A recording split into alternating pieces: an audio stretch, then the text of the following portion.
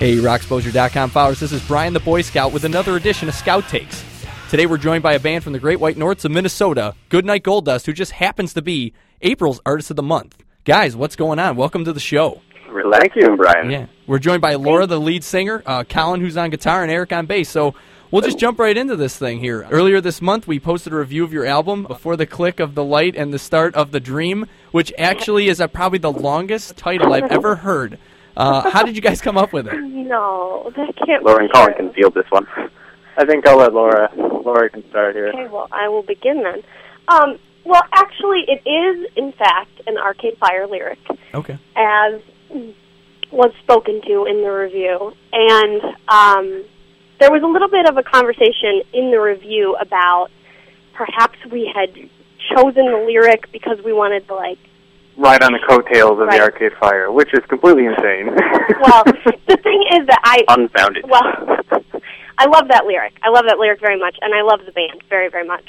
And we had no idea, of course, that they would win the Grammy. That's awesome that they did.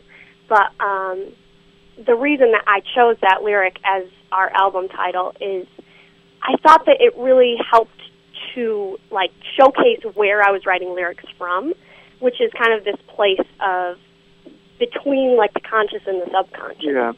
You know? So it's like the lyric is between the click of the light and the start of the dream. So it's just sort of, you're not sure if I'm telling an actual story, like typical folk musicians would, or if I'm relaying the contents of a dream, you know? Mm-hmm. So that's kind of where it came from. That was what I was trying to get across. But not everyone has loved the title, so maybe I we think would change it. if different we strokes for could. different folks, but I think it's pretty cool. It's different. So Yeah. well, when you guys are doing your writing, what's the method to your madness? Do you guys write as a group? Do you guys write individually? Do you guys just sit in a room and beat your heads against the wall till it's done? How does it work for you guys? A little bit of all of them, I think. Yeah. I suppose Laura just kind of comes to band practice, you know, with a new song or even an older song, and this is Colin speaking. Mm-hmm.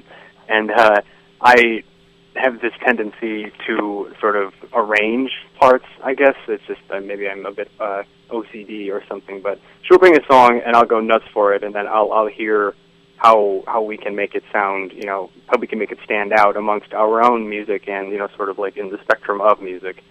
And songs, for example, like Honey and Long Sleeve Blouses off the EP were, when she plays them, you know, solo acoustic, they're just, you know, they're one thing. And then when we came to the band with them and we arranged them, they just became this whole different beast that can really only be replicated, I think, when the full band is playing.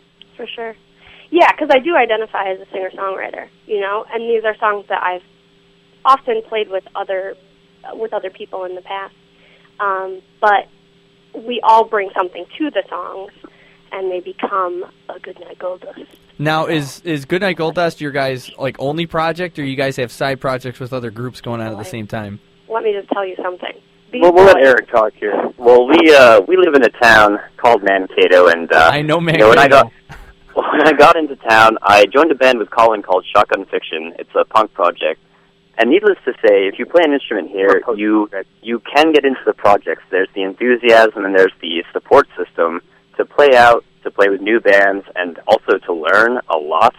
So the reason they had me talk, I think, is because I'm in 5 bands. So it's not my only project, but it is the project I think I have, or that I'm in, that has the most integrity and is most appealing. Mm-hmm. So it is, you know, they're all my favorite projects, but Gold Dust certainly stands out from some of the things we've thrown together for fun, like the 80s cover band, and, you know, the more noisy punk rock explorations of Shotgun Fiction and Real Sluts Fuck, which is my other band. Well, with today's technology, there's a million ways to record stuff. For a couple bucks now, you can basically turn your own basement into a recording studio. How do you guys do your stuff? Is there a local studio you guys hit in the cities, or do you guys do it all out of your own places? Well, I suppose I'll take that one. This is Colin, I guess. I don't know if you can tell our voices apart. I can't now. Okay, cool. Yeah. I'm the girl. Well, anyway, Laura's the girl. Anyway, I have been doing home recordings for the past, I'd say, 6-7 years, maybe 6.5 years. I got a mixing board, a couple of microphones, for Christmas one year, and I've just since been sort of building my abilities with it. And we had discussed a couple different methods of recording these EPs. One, we were going to do it just live in the basement. Two, we were going to have our drummer's cousin help us out. And then it just came down to it that I think there was one day I just said, I'm going to do it. And as I said, I have a bit of some sort of OCD, compulsive disorder, and, maybe that's undiagnosed. But I just, sort of from the ground up, we did the drums first, and then we did the guitars, and then the bass, and then the vocals. And Laura and I spent about maybe 2 to 3 weeks kind of mixing off and on, and eventually we just... Oh, yeah, that's right. Then I sent the tracks to a buddy of mine who I went to college with who works in New York City, and he did the mastering for us. Mm-hmm. And we just kind of did it all ourselves, just we borrowed a few microphones from Josh's cousin, who has a bunch of nice microphones, and that really helped out a lot. But you guys are like the true rock story. It's, come from a little town, beg, borrow, and steal gear wherever you can, and, come up with this amazingly cool sound out of the middle of the tundras of Minnesota. Well, we've revealed the meaning behind the title of the EP, but just as important, how'd you guys come up with Goodnight Gold Dust? I'm sure that's a cool story.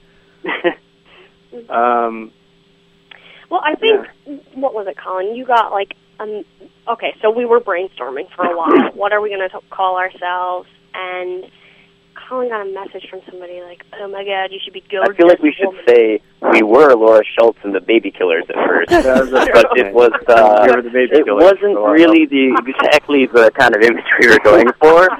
So I don't even know what really town you could be in that would draw a huge crowd for that. That'd be an interesting one to try to put on the front of a theater or something. I would have no idea. I thought it would be even better if it was just like 2 acoustic singer-songwriter females, harmonizing the entire time to be the Baby Killers.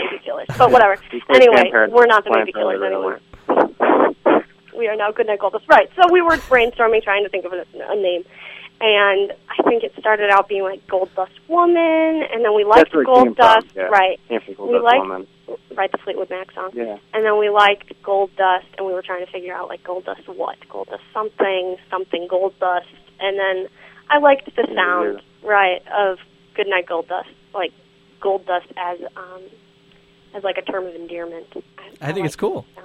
Yeah. It's whatever you want it to be. It really doesn't need explanation. We're just curious how you guys came up with it. So, from listening to your stuff, I have kind of a wide range of things I'd listen to, but you guys have a different sound than a lot of the other bands on the site. You guys are, I don't know if the classify is indie or if you're more of a folky kind of sound. I don't really know, but what I know is I like it. Can you guys describe your sound for people that maybe haven't listened to it yet? I would call Goodnight Gold Dust. We've had to call it things before.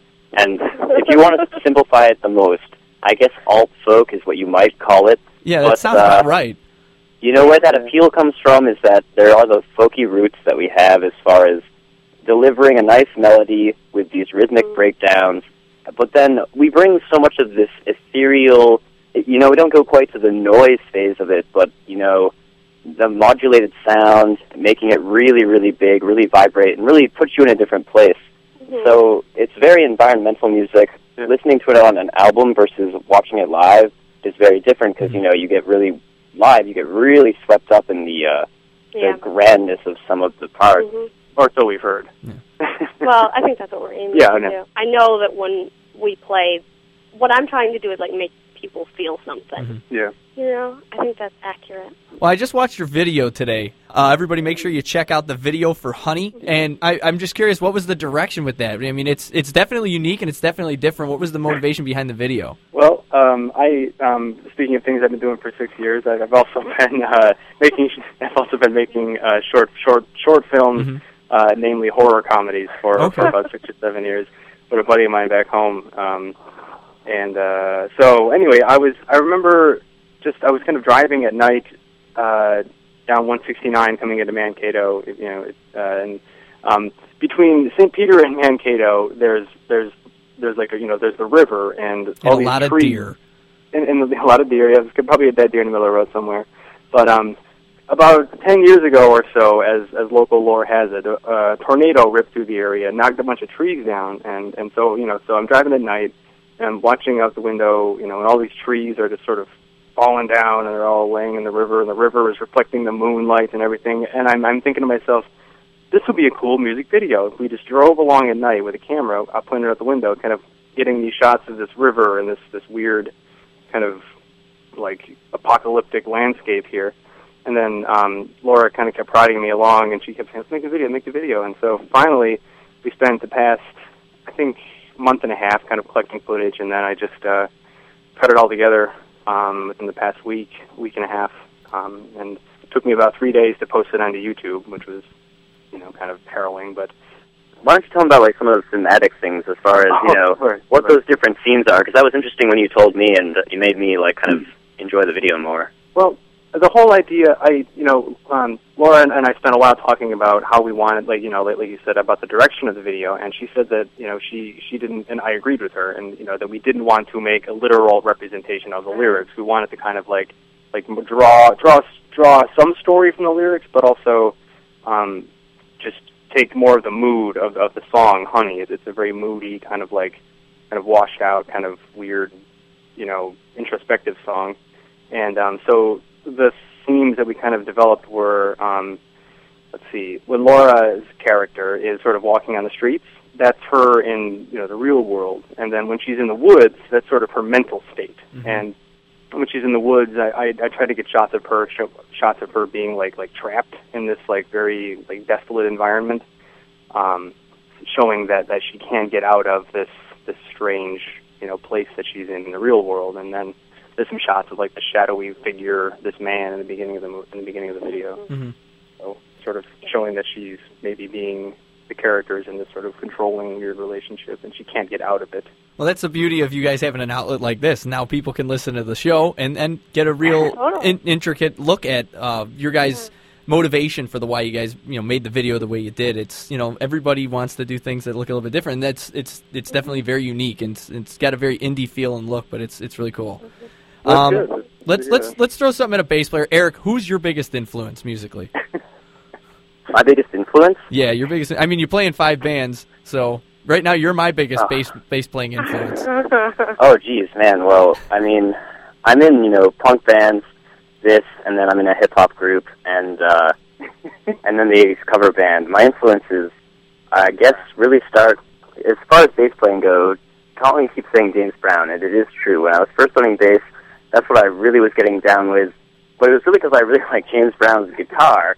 So I loved the guitar part and was just playing bass with James Brown constantly and playing with a metronome. So James Brown's bassist is Bootsy Collins for the most part on most of the recordings I was listening to. As far as other bassists, Victor Wooten and Victor Wooten's book really helped me understand a lot about what music is, how to really let go and not get so into your mind that you forget to make music and have fun and enjoy life while you're doing it. So he was a really big influence as well. I would say Paul Cinnamon of Paul Sim. What? Say it again. I can never get his last name right, man. Paul Simonon. Paul Simonon from The Clash, also a big influence as far as getting that funk bass line, but giving it the energy it needs to be punk for The Clash, or when he did other projects like The Good, the Bad, and the Queen, and that latest Gorillaz album, he's doing that same cool, punchy bass line, but they gave him more room to give it atmosphere. Mm-hmm. So people like that who are really timeless, I mean, I've got thousands of influences. Of course, Paul McCartney of the Beatles, really, his bass playing taught me how to play melodic bass, because he was a guitarist who played bass for the Beatles. I'm sure he's glad he did. And but he's a guitarist who plays bass, so he plays these melodic bass lines. Like learning Lucy in the Sky with Diamonds bass line, it's just a scale run that's just really, really beautiful, even though it's basically chromatic, Well, Laura, who's your biggest influence then? Oh, my biggest influence. That's always really hard to pinpoint. But I think... You could pick 30 of them like Eric did. Okay, I know. Oh, I'm so sorry. Oh, Neil Young too. Well, okay, I love Leslie Feist. I think she's got a really awesome sound vocally, and I'm just learning more about reverb and the wonderful things it can do for vocals and guitar. Oh, yeah. So I love her. And then also I think a huge one is Gillian Welch. Her songwriting is absolutely amazing. It's insane. But I do like Ani DeFranco. Whatever. And Tori Amos. That's just who I am. And then also Andrew Bird was, like a breakthrough for me, because I've seen him a few times in concert, and seeing him sing the songs that I had learned from the album differently every single time was something that I had never even considered to be able to do. I figured you just, you wrote the melody and then you sang that and it worked for you and that's what you did every time. But I've been more and more sort of experimenting with different melodies every time I perform live now. And I definitely credit my obsession with Andrew Bird. All right, Colin, who's your biggest influence? My biggest influence? Oh boy. Okay. Well, I'll just rattle off some band names. I'm going to start with when I heard Marquee Moon by Television. I sort of relearned how to play the guitar, and then when I heard Daydream Nation by Sonic Youth, I had another that's how you play guitar sort of moment. And then a lot of Neil Young's guitar solos. I hope that somebody, when listening to Long Sleeve Blouses, the solo section there, I was very much like channeling some, like, let's see, not Harvest, but On the Beach album, Neil Young solos, and so him, Sonic Youth, The Clash are huge. Just the rawness, the energy, and even like not so much the politics behind them, but just their the honesty or something about them. Just they just went out there and played their balls off, and I really respect that, and I try to do that. I try to bring that into my own playing. I'm personally a huge fan of just guitars themselves, and I always have to ask, what kind of acts do you play? My main. Who's on the recording, Colin? My main weapon of choice is the Fender Stratocaster. You play a Strat, okay. I do, yeah. I think that's pretty versatile. I see a lot of people that play indie stuff, and I don't know why it is, but you see a lot of the more indie guys stick to the Telecaster, which I found kind of surprising because I've just heard it's not as comfortable to play. Your arm doesn't rest as well across the backside of the body and stuff like that, and the neck was a little thicker. Yeah, and I hate to knock the Tele because, as I just said, the Clash. Joe Strummer kind of rocked the black Tele for a while, but every time I play the Tele, it's too blunt. I guess it's just there's three tones and there's not much you can do with them, at least in my experience. It's just really an older school guitar. They invented the Strat, so you didn't have to use the Tele anymore. That's right. That's kind of why they put the whole thing together like that. I was just curious what kind of acts you play, but. Yeah. Well, Laura, you can share the stage with one person and one person only this time in the world, living or dead. Who is it? Me. Elvis Presley. God. No, I don't think that's right. Oh, no, this is like the hardest question ever asked of anyone. I would say Kurt Cobain just about instantly. I don't know what she's stalling for. Obviously. I don't know. Colin, can you think of anyone for yourself? For me? Joe Strummer. Thinking? I would love to be up there with Joe Strummer. Janis Joplin, maybe? I don't know. I guess vocally. Well, I think Billie Holiday. Yeah. For sure. Eric, you? Oh, well, I guess I'll stick by Kurt Cobain or James Brown at this point. I wish I'd gotten to see James Brown perform. He died, sadly, just about 2 years after I started playing bass and really getting into him, and I never got to see him live. So, yeah, probably James Brown or Kurt Cobain, and it would be a hard choice. Yeah. James Brown had that awesome gold casket, though, so we never would have gotten it if he was still here. So, where's the band going in 2011? What's on tap for this year? Well, we're certainly going to try and tour this summer. We're going to get out to Chicago and probably as far as New York. We're going to go back to Colin's old stomping grounds in Buffalo, New York. I went to college in Rochester, New York, just about an hour from where Colin grew up. So we're definitely trying to play some shows out there where we spend, good time playing guitar and bass, respectively, in silly bands in upstate New York. And then we're going to come back through Chicago and Wisconsin. We played Wisconsin a few times where Laura's from, and it's just been lovely. So the more we play out there, the better. Yes, I am indeed from Wisconsin. And we have played there a few times. We'll definitely be there a few times during the summer. We're going to like Sturgeon Bay, perhaps Wausau, which is my hometown. And Neenah, right, at Cranky Pass, which is a great little rock club, of course. And then Oshkosh. So, yeah, we're playing as much as we can right now. I mean, I just finished grad school personally, so congratulations. I'm ready to hit the road. Thank you very much. I'm ready to play as much as I can. I feel like this is the first time, really, in my life that I have the freedom to do that. It's always kind of been whenever I have time, then I can do music, but now it's like, oh, we can do music. Only music. And it's really liberating for me. It's very exciting. Yeah.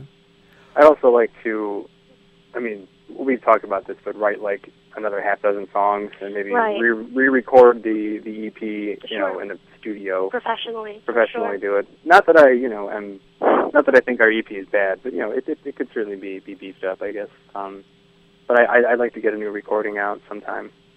Mm-hmm. Was there anything else you guys want to add and share with the Roxposure followers and your fans? We are awesome. Yeah. No, not that one. Strike that from the yes, record. You are awesome. Oh, no. I try to. You are awesome. Our fans are awesome. Yes, absolutely. And Roxposure is awesome. Thanks so much. Thank you guys so much for spending some time with us here today. Everybody, make sure you check out the video for Honey. It's really awesome. It's fantastic. I want to thank all the members of Goodnight Gold Dust that were here with me today. Also, make sure you check out the Rock Shop on Roxposure.com with a bunch of really cool-looking T-shirts and things like that. Some of them designed by me. Other members of the Roxposure team may have designed them as well. You can pick out the color you want and the design you want on the front of it. It's actually a pretty cool deal. Also, make sure you check out the archive of the Scout Takes podcasts on iTunes. You can subscribe to my podcast or this podcast, or you can just download it week by week. But if you subscribe, it'll give you an email alert or download it directly into your podcast folder. So once again, this is Brian, the Boy Scout for Roxposure.com. Thanks for listening to Scout Takes.